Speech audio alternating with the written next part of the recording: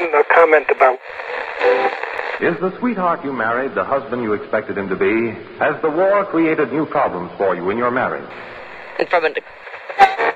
Army officers say the missile, found sometime last week, has been inspected at Roswell, New Mexico.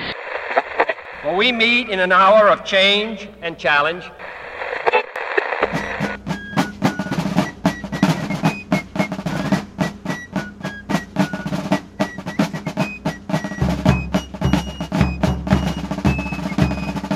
Hello, everyone. Welcome to the Backroads of History, a podcast where we explore some of the more obscure people, activities, and events in history. I'm your host, Jeff Chestnut, and with me is a woman who was disappointed to learn that fantasy football was not at all what she thought, my lovely and talented wife, Dawn Chestnut. Hey, Jeff. What are you doing with those cards? I'm working on a new magic trick. Here, take a card, but don't let me see it. Okay. Okay, now memorize it. Yeah? Okay, now put it back in the deck, and I'll make your card rise to the top by undetectable means. What was that? That was misdirection, my dear. Your card is now on the top of the deck, and you didn't even see how I did it. Those better not be my good plates, mister. Oh, don't worry about those. It's a small price to pay for the artistry and entertainment value. Uh-huh. Okay, so why are you getting back into magic again? I thought that was a phase that you kind of grew out of. One never grows out of amazement and astonishment. But you know what occurred to me? No. What? Magicians rely on cunning, deception, trickery, and misdirection. You know, now that I've said that, I wonder why there aren't more women magicians. Anyway, who else can you think of who rely on all those same things? I know. Politicians. All right, you have a point. But that wasn't exactly where I was going with this. Spies. Spies? What do you mean, spies? Well, think about it. A magician tries to deceive an audience who are scrutinizing his every move in order to perform an illusion. Spies need to perform some covert activities in front of people who are looking to catch them in a trick. You're right. But instead of a magician, spies are more like card cheats. Okay, how so? Well, think about it. A magician wants his audience to know that he's doing a trick. Okay. Afterwards, they know that they've been deceived. Uh-huh. But it's in the card cheat's best interest for nobody to ever know that he's been crooked. If they find out, it could cost him his life. Oh, all right. I guess you're right. Oh, excuse me? I'm what? You heard me. I'm man enough to admit when you're right. I know, but it just sounds so good to my ears. Well, maybe they didn't know of any good gambling cheats, because when the CIA needed an expert on deception and trickery, they hired a professional magician. Really? Yep. One of the most influential American magicians in history, and as a part of the most controversial, secretive operation the CIA was ever involved with. Okay, now this sounds interesting. Tell me more about it. Okay. John Mulholland was a big man, standing 6 feet 3 inches tall with broad shoulders and, reports say, exceptionally large hands. You know what they say about men with large hands? Yeah, that they can palm cards very well. That's what I meant. Yeah, I figured. Okay, Mulholland was also one of America's preeminent magicians in a time before television when magicians were a major force in entertainment. Now, this was a time when magicians wore tuxedos with carnations in their lapels and played in front of packed theaters and concert halls, and not dressed in jeans and a t-shirt, accosting people on the street demanding, hey, let me show you something. You sound a little bitter. I just prefer to have my magic with some artistry involved, not just a series of tricks. Anyway, while Mulholland was a wonderful stage magician, he preferred close-up and parlor magic that could be played for a small crowd or even individuals. He was considered the greatest close-up magician of his day. That doesn't sound nearly as lucrative. No, it wasn't. But in a time when the preeminent magician of his, or possibly any age, Howard Thurston, required 8 train cars in which to carry his show, Mulholland only needed a small suitcase. And he was still famous enough to be invited to perform for the Roosevelts and the White House on 8 separate occasions and travel around the world entertaining emperors, sultans, and queens. Now, when performing domestically and not in the White House, Mulholland primarily performed for the elite titans of industry in New York City. Well, how did he get started in magic? The same way most magicians do. At the age of 5, he saw a performance by world-famous magician Harry Keller and was entranced.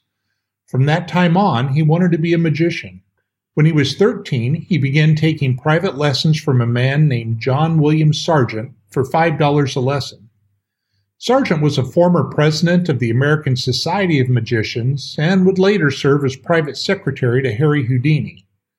Sargent not only taught young John magic tricks, but also taught him about some of the history and literature of magic as well. At 15 years of age, John performed his first magic show. That's pretty impressive. So he was a professional from a very young age. Yes, though there's a big difference between getting paid to do something and making a living at it. Now, John never did get a college degree, although he attended classes at both Columbia University and New York City College. He taught industrial arts at a New York City high school for a while and was a book salesman and even taught at Columbia before going into magic full-time. In the meantime, he became a magic historian. He loved magic history and began accumulating information and artifacts having to do with it. His biographer, magician Ben Robinson, said that Mulholland never threw anything away. At one time, he had the largest collection of magic memorabilia in the world. He gave a lecture in Boston about magic around the world, illustrating his talk with magic effects from each place. This was one of the first, if not the first, magic lecture known. Today, magicians lecture all over the place. In fact, most lectures are just magicians going to magic clubs, and their lectures are basically sales pitches for whatever tricks or techniques they have to sell. I should interrupt you here, honey. I think we should tell our listeners that Jeff is an amateur magician. Okay, very amateur. Yes, but we have attended a number of these kind of lectures. Yeah, I love the lectures and workshops, and sure enough, I usually drop some bucks for the books or tricks they're hawking, which mostly go on my bookshelves or my magic closet to collect dust. But we can thank John Mulholland for starting the tradition of the magician as a lecturer. So is that why he's one of the most influential American magicians ever? Because of his lectures? No. I mean, the lectures are a part of it, and the respect he had from other magicians for his skills were too. But his influence extended far beyond that. As an author, he wrote multiple books and articles about the practice and history of magic, puppetry, and communication, some of which are still in print today. Have you read any of them? Yeah, I think I have a couple of them, yes. Wow. He, like his good friend Harry Houdini, was also a confirmed skeptic of spiritualists and mediums and wrote a book called Beware Familiar Spirits, exposing some of the scams associated with the field. He consulted with numerous magicians on their acts and invented and refined tricks and illusions, and wrote the magic entries for such publications as Encyclopedia Britannica, the Merriam-Webster Dictionary, and was the only magician at that time to ever have been listed in Who's Who in America. But Mulholland's greatest influence was when, in 1930, he became the editor of the Sphinx, at that time the largest and most respected magic journal in the world. In fact, the Sphinx, while no longer being published, still has legendary status among practicing magicians. As the editor of the Sphinx, Mulholland practically directed the course of American magic for 2 decades, contributing articles and editorials and, more importantly, deciding what would be put into print in this influential journal, at least until June 1953, when Mulholland ceased publication of the Sphinx. So if the Sphinx was so successful and influential, why did he stop publishing it? Well, the reason Mulholland gave was that his health no longer permitted the stress, and that his doctor ordered him to stop editing and publishing and just stick to his shows. So why was he ill? Well, the stress of putting out the Sphinx really had taken its toll on Mulholland. He was a heavy smoker and had ulcers and arthritis. He probably really could have used a break from the Sphinx, but that wasn't the whole or even the main reason he stopped publishing it. Okay, what was the reason? Well, John Mulholland had gone to work for the CIA. The CIA? Yep. It sounds like someone was really thinking out of the box. I wonder why no one ever thought of using a magician before for spying. Well, actually, they had. Harry Houdini had spied on the Russian and German militaries for Scotland Yard while he was touring during World War I. How much information did he get? Well, probably not a lot, but as an international celebrity and performer, Houdini could access portions of those countries while performing that may have been closed to other Westerners. So while he may not have had access to military plans and stuff, he could give an idea of troop strength, numbers, and movements. In World War II, British magician Jasper Maskelyne either won the war for the Allies, if you believe him, or entertained the troops with card tricks, if you believe his detractors. So which was it? Well, as usual in these cases, there's probably a bit of truth to both sides. My suspicion is that he was probably not as vital of a cog as he claimed, but his side of the story is much more fun, so we'll go with that. Well, never let the truth stand in the way of a good story. Right. But there probably is some truth to Maskelyne's claims, and I'll give you the other side as well. Jasper Neville Maskelyne, don't do it. What? Make fun of his name. Don't. I'm hurt. Do you really think I'd make fun of a name like Jasper Neville? Uh-huh. Anyway, Maskelyne was a pretty famous stage magician in England and was the son of Neville Maskelyne, also a famous magician. When World War II broke out, Maskelyne joined the Royal Engineers and convinced his superiors that he could be useful in designing camouflage. The story has it that he convinced his superiors of his skills by making a German battleship appear on the River Thames using only mirrors and a model ship. I can see how that would be impressive. Yeah, absolutely. Yeah, I don't know if it's true or not, but that's the story. Now, Maskelyne found camouflage training boring. He said that a lifetime of hiding things on stage has taught me more about camouflage than rabbits and tigers will ever know. That sounds pretty arrogant. Yeah, one thing about Maskelyne is he never underestimated his own abilities or importance. And Maskelyne apparently wasn't very successful at camouflage, at least this iteration of him, but he was recruited by MI9, Britain's intelligence service for, and I love this, the Deception Department. Maskelyne was more successful at this, designing things like maps on playing cards, hollow shoe heels containing a survival kit, and saws in pocket combs. Basically, magic gimmicks adapted for soldiers. He was then appointed head of the brand new Camouflage Experimental Section, though it was a short-lived experiment and was soon disbanded, and Maskelyne was transferred to the Entertainment Squadron, where he did tricks for other soldiers until the end of the war. Now, if you listen to Maskelyne, his career was more interesting than that. He states that the Deception Division was his creation and that it was nicknamed the Magic Gang. He claims that he created entire armies of fake tanks and soldiers that confused German intelligence as to where the British army was, leading to victory in the Battle of El Alamein. According to Maskelyne, he disguised the real tanks as trucks, cars, and vegetation. According to Maskelyne, his greatest success was disguising Alexandria, Egypt, and the Suez Canal so that the German bombers couldn't see it. Okay, how could he do that?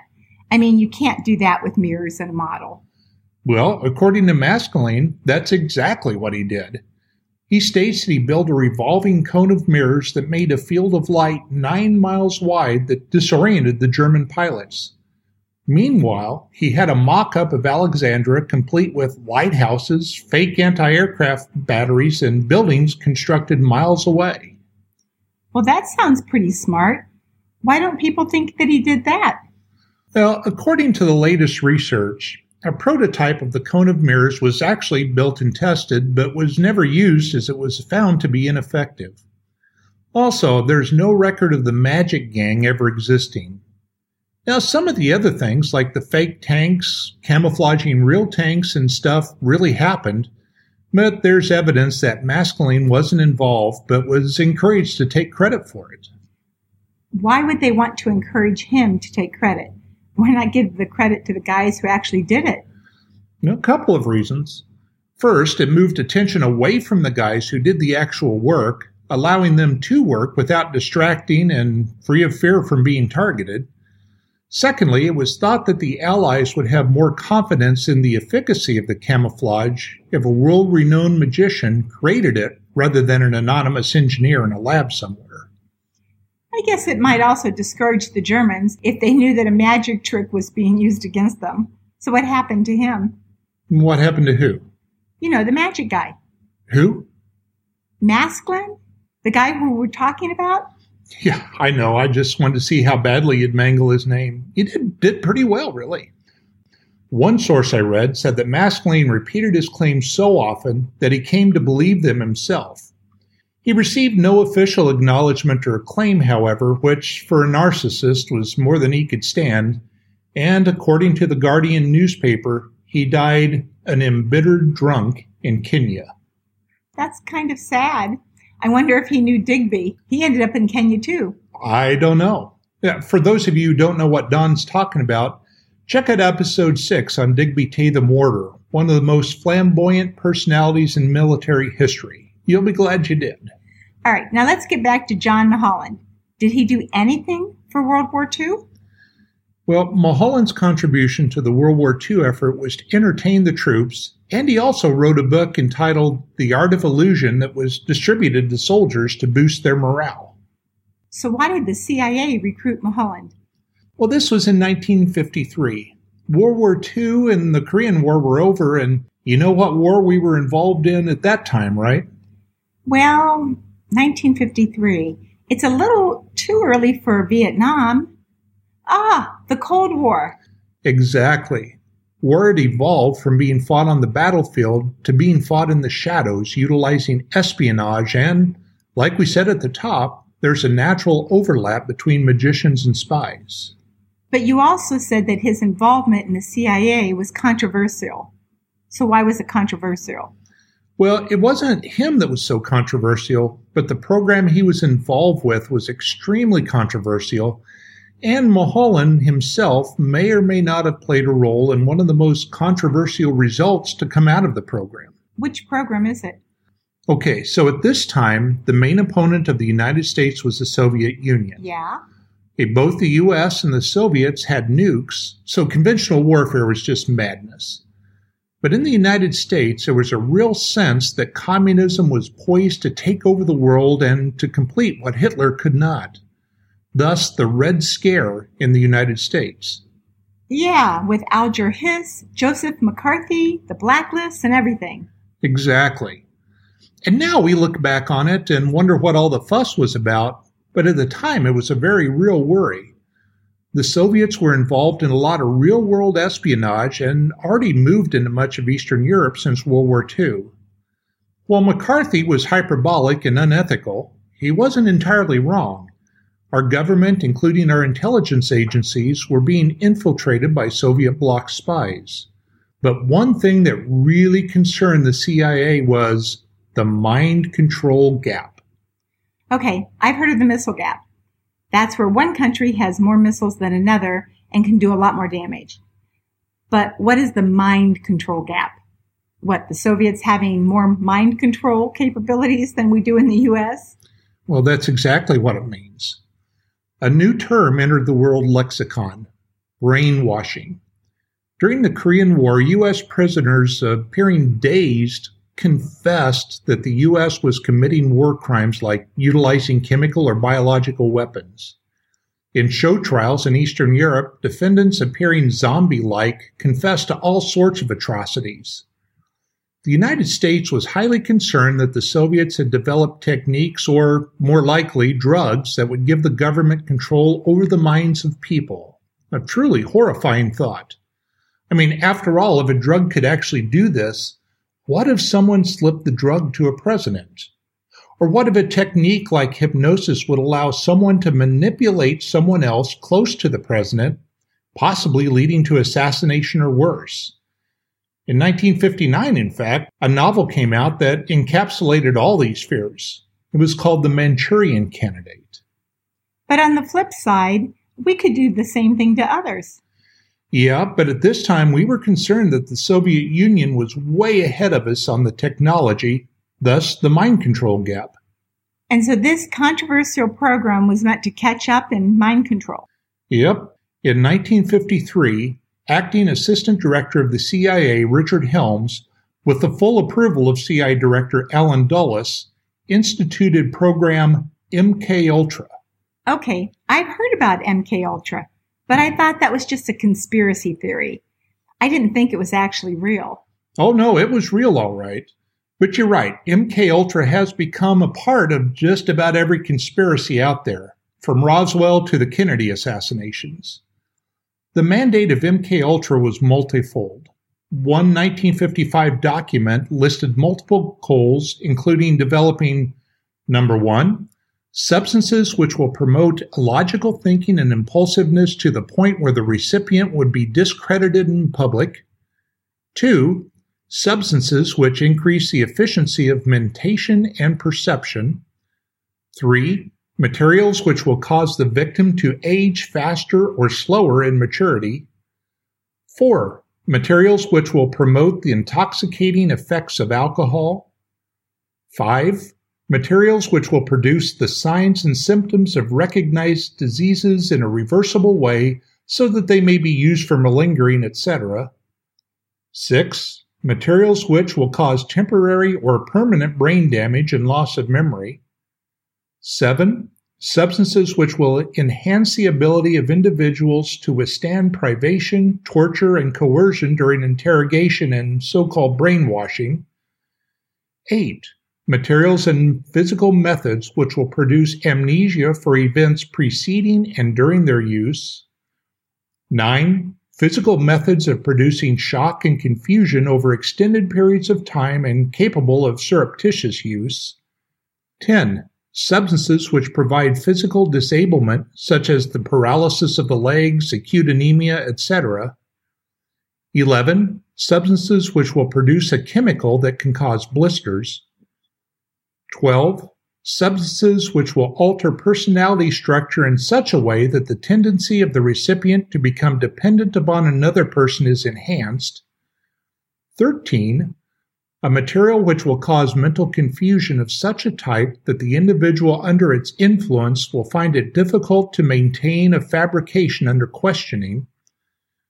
14, substances which will lower the ambition and general working efficiency of men when administered in undetectable amounts.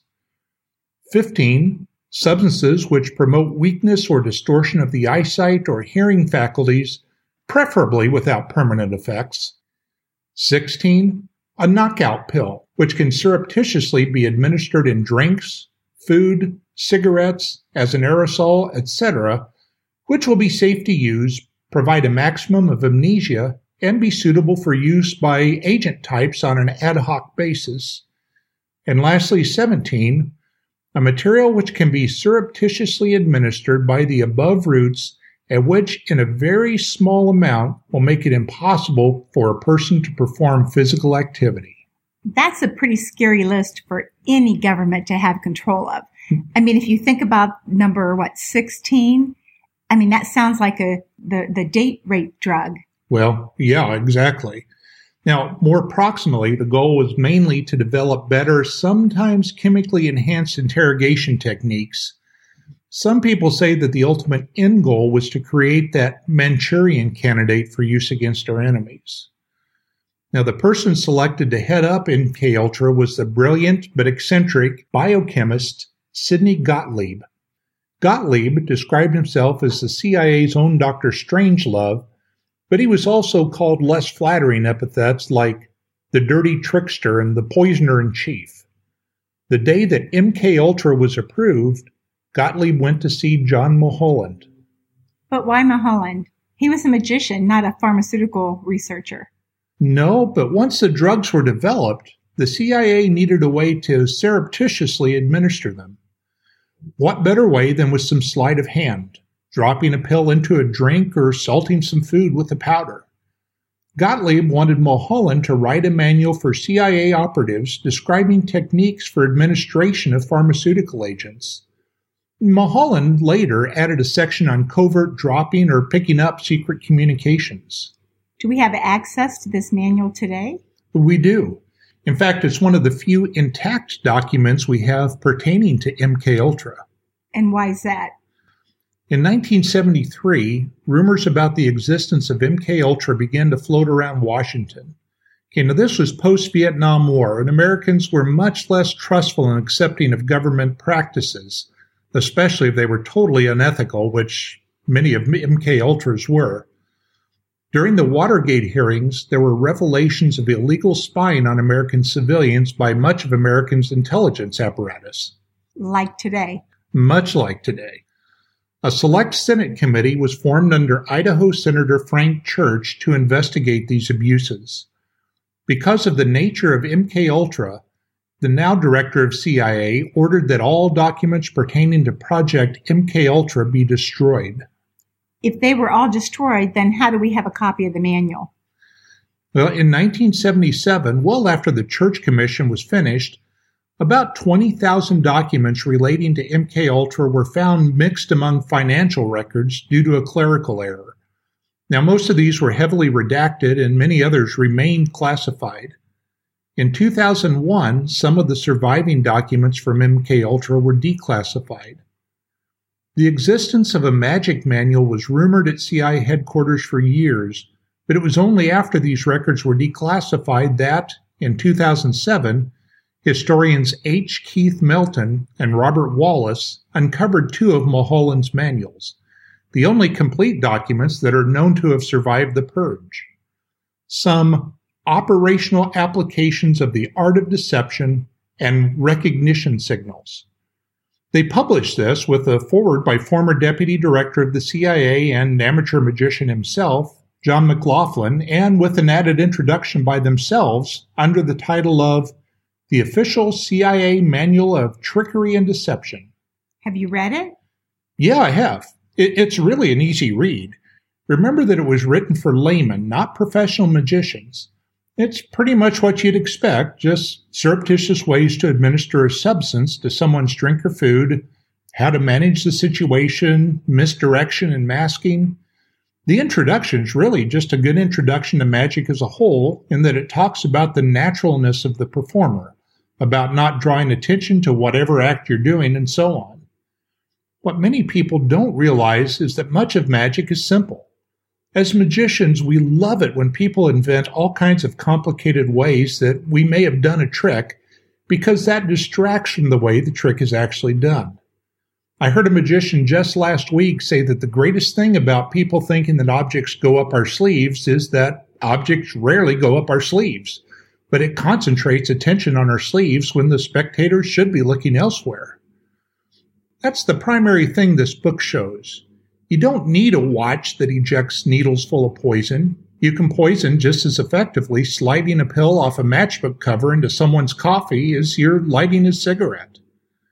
A Boston Globe review states, "Today, Mulholland's account of real-world stagecraft amounts to an etiquette manual for a lost moment in history." They said this because some of the methods rely on lighting someone else's cigarette, a woman in distress with a man trying to assist her, hiding things within a necktie, that sort of thing. So were any of these methods actually used? Well, according to McLaughlin, no, but he's a pretty biased observer, and knowing of some of the CIA's other trickery or attempted trickery, I'd be kind of surprised if they weren't used. Like what kind of trickery? Well, the CIA really wanted to assassinate or at least discredit Cuban dictator Fidel Castro. And some of the ways they tried to do this range from the ingenious to the just downright bizarre. Yeah? Well, there were so many attempts to poison or explode one of Castro's cigars that the Cubans finally developed their own strain of tobacco, the Cohiba, in order to protect him. There were even plans to lace cigars with botulinum toxin when Castro appeared on an American talk show. Only when a senior CIA official asked how they could assure that the host, David Susskind, or others wouldn't smoke them, that the plan was dismissed. There was talk about lacing a cigar with LSD or spraying aerosolized LSD into a radio booth during one of his frequent radio speeches to his country in order to make him appear incoherent. There were even plans to plant exploding seashells on Castro's favorite beaches. One of the more bizarre plots, though, was to take advantage of Castro leaving his boots outside his hotel door to be shined whenever he traveled outside of Cuba. The CIA planned to put a depilatory substance in his boots that would make his beer fall out and ruin his macho image. When Castro canceled his trip, the plan was scrapped. It wasn't just Castro, though. The CIA prepared a poisoned toothpaste in order to poison Congolese leader Patrice Lumumba. The regional CIA director, upon receiving the toothpaste, threw it in the river. So were any of these ideas Mulholland's ideas? We don't know. Some were pretty clumsy ideas, which doesn't seem to fit Mulholland's way, but, we can't know for sure. After writing his booklet, Mulholland was kept on the MKUltra payroll for other projects. Projects like what?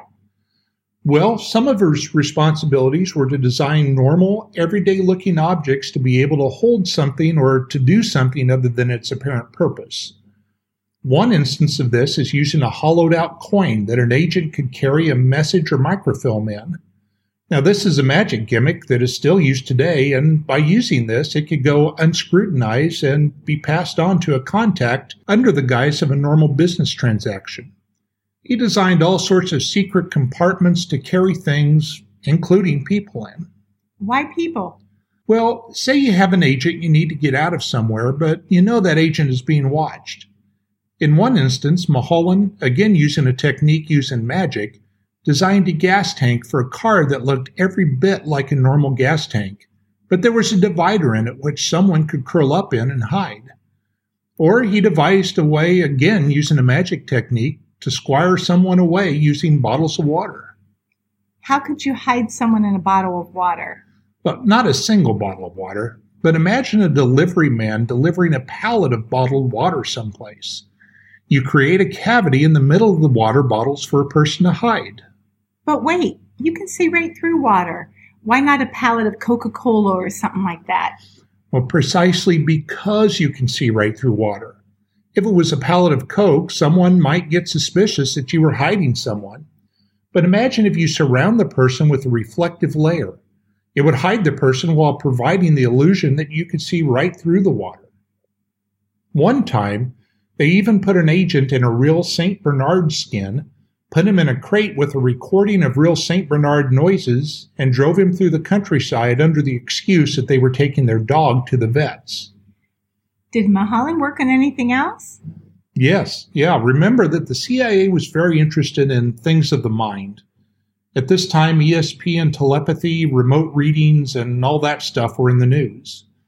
Frequently, someone would come to the CIA claiming some extraordinary power that the normal agents couldn't figure out. Now remember, Mulholland wrote a book on exposing just this very type of thing, so they would frequently call him up and ask him to check it out. Invariably, Mulholland would figure out what the person was actually doing, saving the CIA a lot of time, money, and headaches. Yeah, I can see a value in that. The CIA wouldn't want to waste resources going down some rabbit hole that didn't lead anywhere. Yeah, and there was an added benefit, too. What was that? Well, often these scam artists would work in pairs and use some sort of signaling method to communicate with each other. Mulholland knew all these tricks, and so he devised various nonverbal means of communications, like various body positions, seemingly innocuous gestures, and even the way someone laced their shoes could carry a message. Many of these methods are still used today, like whether a potted plant is on the right side of the porch could mean the coast is clear, while if it's on the left side, it could mean get out of town or cover's blown. With all the technology that we have today, do they still use those type of methods? Yeah, because of all the electronic communication systems, it's become much easier to intercept messages. Okay, that makes sense. So did MKUltra end up developing any mind control drugs? Well, none that I'm aware of, but if they did, you wouldn't expect them to tell us, would you? Yeah, I guess not. What MKUltra is best known for, and what it is most controversial for, though, is experimenting with the drug LSD. Acid. Yeah. Before the hippies discovered it, LSD was thought to be a very promising psychoactive drug. It was extremely potent, so that only a tiny amount would have an effect, and it was thought that if you could control the effects, it might be useful as a truth drug for interrogations, a drug to cause psychosis like they planned with Castro, or even a mind control drug. They should have consulted Charles Manson about that. Yeah, he probably had much more success with the mind control effects than the CIA ever did. I'll bet. But from my understanding, you can't control the effects of LSD. You're right, but they didn't know that at the time, so they experimented heavily with it on both voluntary and involuntary subjects. Involuntary? Like prisoners? Yeah, but not only in prisoners. Who else? Well, initially, it was prisoners, mental patients, drug addicts, and prostitutes, or, as one CIA officer put it, anyone who couldn't fight back. In one instance, the CIA set up their own brothels in California, complete with one-way mirrors and recording devices, and they would drug the Johns and observe their reaction. They knew that the Johns wouldn't come after them because they wouldn't want to admit being in a brothel. Proving that the CIA doesn't totally lack a sense of humor, this project was called Operation Climax. But it wasn't only these unwilling people, they tested it on themselves too. For science, of course. Of course. But they also surreptitiously administered it to their own agents and others as well. It wasn't entirely a joke that you didn't want to drink out of the office punch bowl at the CIA Christmas party. They did this without consent? Yes. One of the things that they would do is slip someone LSD and interrogate them under bright lights, trying to get them to confess to something. They might keep them high for protracted, long periods of time and threaten not to allow them to ever come down until they spilled the beans. That's torture. Yep, I told you it was controversial. That's not just controversial, that's wrong. Okay, you're preaching to the choir, babe. They also solicited college students as volunteers. This included Ken Kesey, author of One Flew Over the Cuckoo's Nest. He became one of the main proponents of LSD among young people in Northern California, sparking the hippie movement. Another of those volunteers was Robert Hunter, Jerry Garcia's best friend and a man closely involved with the Grateful Dead, also very influential in the San Francisco hippie movement. So the CIA pretty much single-handedly hooked the generation on drugs. Yeah, I guess when you put it that way. Well, no wonder that there are those out there that believe that the CIA introduced crack cocaine to the inner cities. They would do anything, it seems. Yeah, it does lend some additional weight to those claims, doesn't it? Now, you're starting to sound like a conspiracy theorist. Well, I don't necessarily believe that the CIA introduced crack into the cities, but as you know, A, I don't trust the government. B, I especially don't trust the intelligence apparatus of the government. And at this point, I'd like to say hello to any of our friends in the CIA, FBI, and especially the NSA who may be listening. And C, the more I researched this, the more paranoid I became. So how about John Mulholland? Did he get involved in the LSD stuff? Well, we've already determined that he wrote a manual on various ways to slip people things, but we don't have any evidence that he knew when, what, or to whom the drugs would be slipped. But he did become embroiled in possibly the biggest scandal to hit MKUltra. Bigger than what we've heard about already. Yeah. All right, let's hear it. On November 18th, 1953, 6 Army scientists from Dietrich, Maryland, now Fort Detrick, held a retreat in a lodge in Deep Creek Lake, Maryland. Hey, Deep Creek Lake, Maryland? That's where my parents are from. I grew up on that lake. I know, but your parents wouldn't have been invited to this meeting. These scientists, in collaboration with MKUltra, were working to develop strains of biological agents or chemical agents that would be capable of incapacitation of an enemy. One of these scientists was named Frank Olson. Olson was a biochemist whose specialty was the aerosol delivery systems for such agents.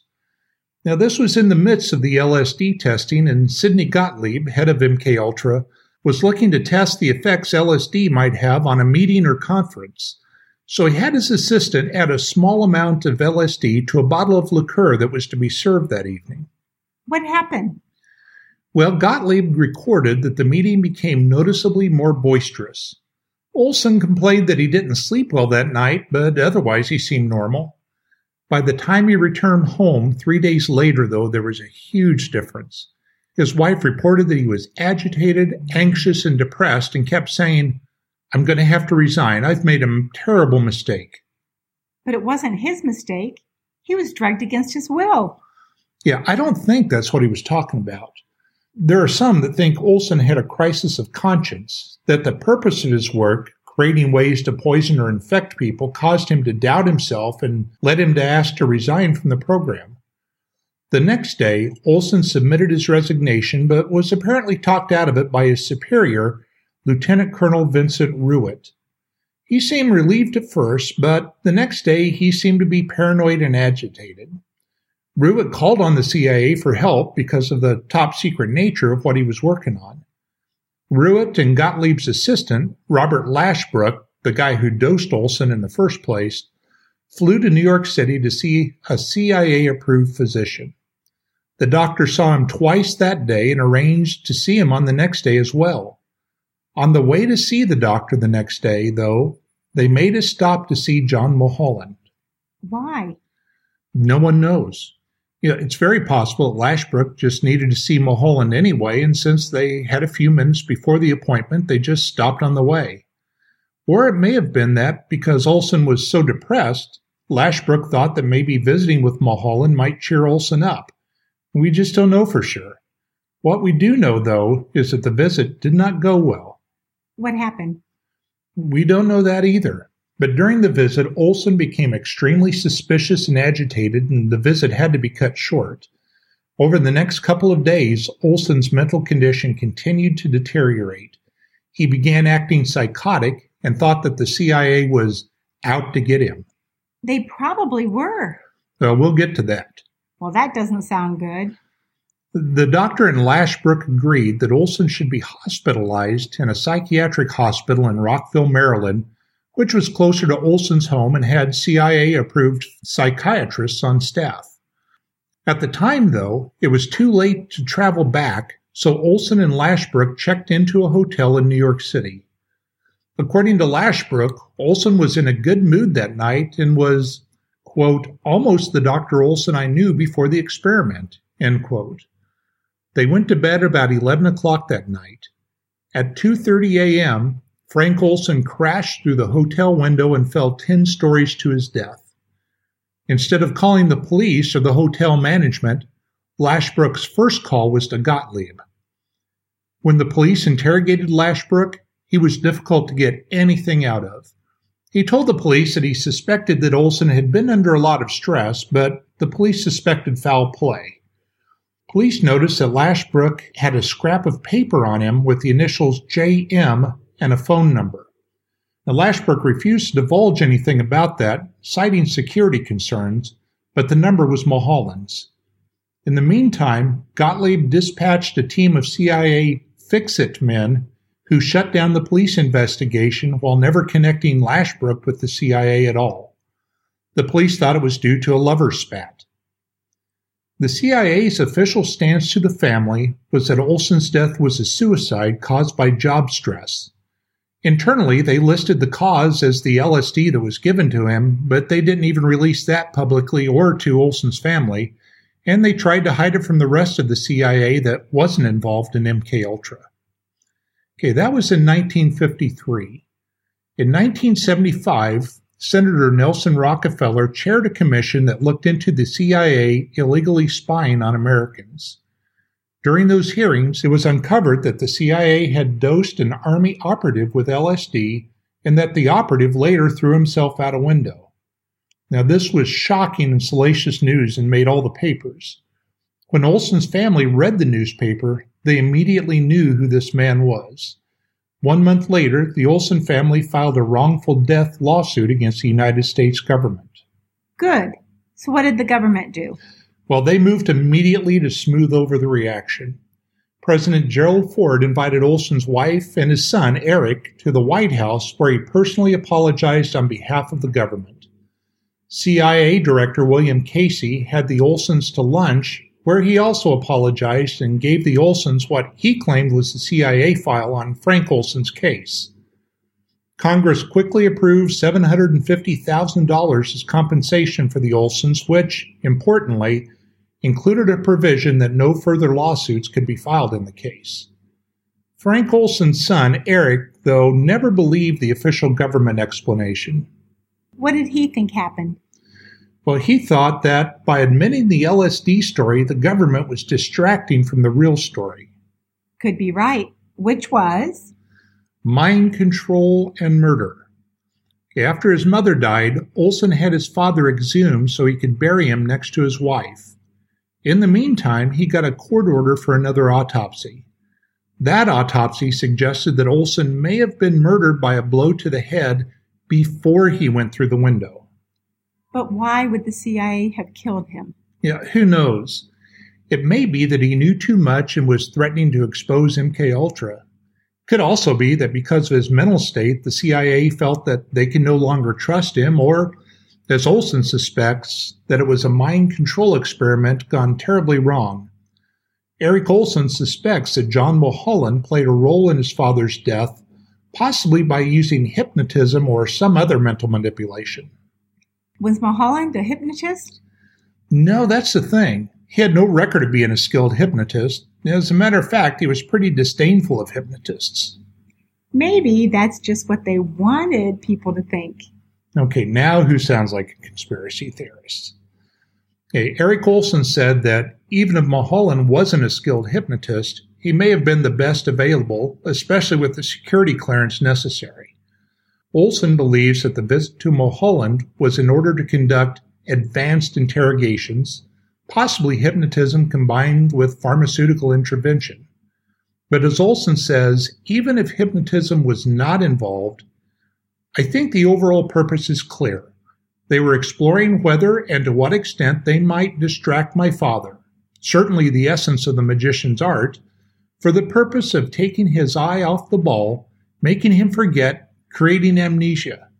In trying to distract my father, they were taking a risk. The same techniques that ultimately might quiet him could also, if he detected what was going on, increase his anxiety and fear. So what was Mulholland's role in Frank Olson's death? Possibly none. I'd even go as far as to say probably none. I suspect that it was a coincidence that the team with Olson stopped by Mulholland's house on this close proximity with Olson's death. There are some who have theorized that because of Mulholland's size, that he may have been the person to throw Olson through the window, but I think that's really stretching credibility. Personally, I think that it's just as likely that Olson was murdered as it is he committed suicide, but I really doubt that Mulholland was involved. I need to go onto the internet and research this myself. This is interesting stuff and scary. Just be warned that if you do, you'll find yourself in the weeds of conspiracy theory very quickly. Sirhan's lawyer blames mind control by MKUltra for Sirhan's assassination of Robert Kennedy. And of course, there's a lot of chatter about MKUltra mind control being responsible for, first, Lee Harvey Oswald's assassination of John Kennedy, and then Jack Ruby's murder of Oswald in order to keep Oswald quiet. I'll also have you know that George H.W. Bush, William F. Buckley, and famous magician Harry Blackstone Jr. were all involved in the JFK assassination. Some of the logic was pretty fuzzy to me, but to the theorists, it's clear as day. So did anything happen to John Mulholland because of the Frank Olson incident? No, Mulholland continued to work for the CIA for at least 5 more years. Maybe it's longer. It's difficult to tell because of the destruction of the records. John Mulholland died in February 1970 at age 71 following a long illness. Mulholland's personal files were completely gone through and sanitized by the CIA. There's not one word in his files, and he was a hoarder, about his involvement with the agency. Mulholland's extensive magic library and collections were bought by one of the presidents of a savings and loan that was involved in the S&L scandal of the late 1980s. They were eventually seized and put in a government trust company. In 1991, magician David Copperfield outbid the Library of Congress, believe it or not, buying the collection for $2.2 million. It's now in a warehouse in Las Vegas where it's accessible to scholars, but not to the general public or curiosity seekers. What a fascinating story. Well, we would like to thank you for listening to this podcast. If you haven't done so, please go to iTunes and leave a review. It will help others find us, and please join us next time as we explore another one of those dusty back roads of history. Bye.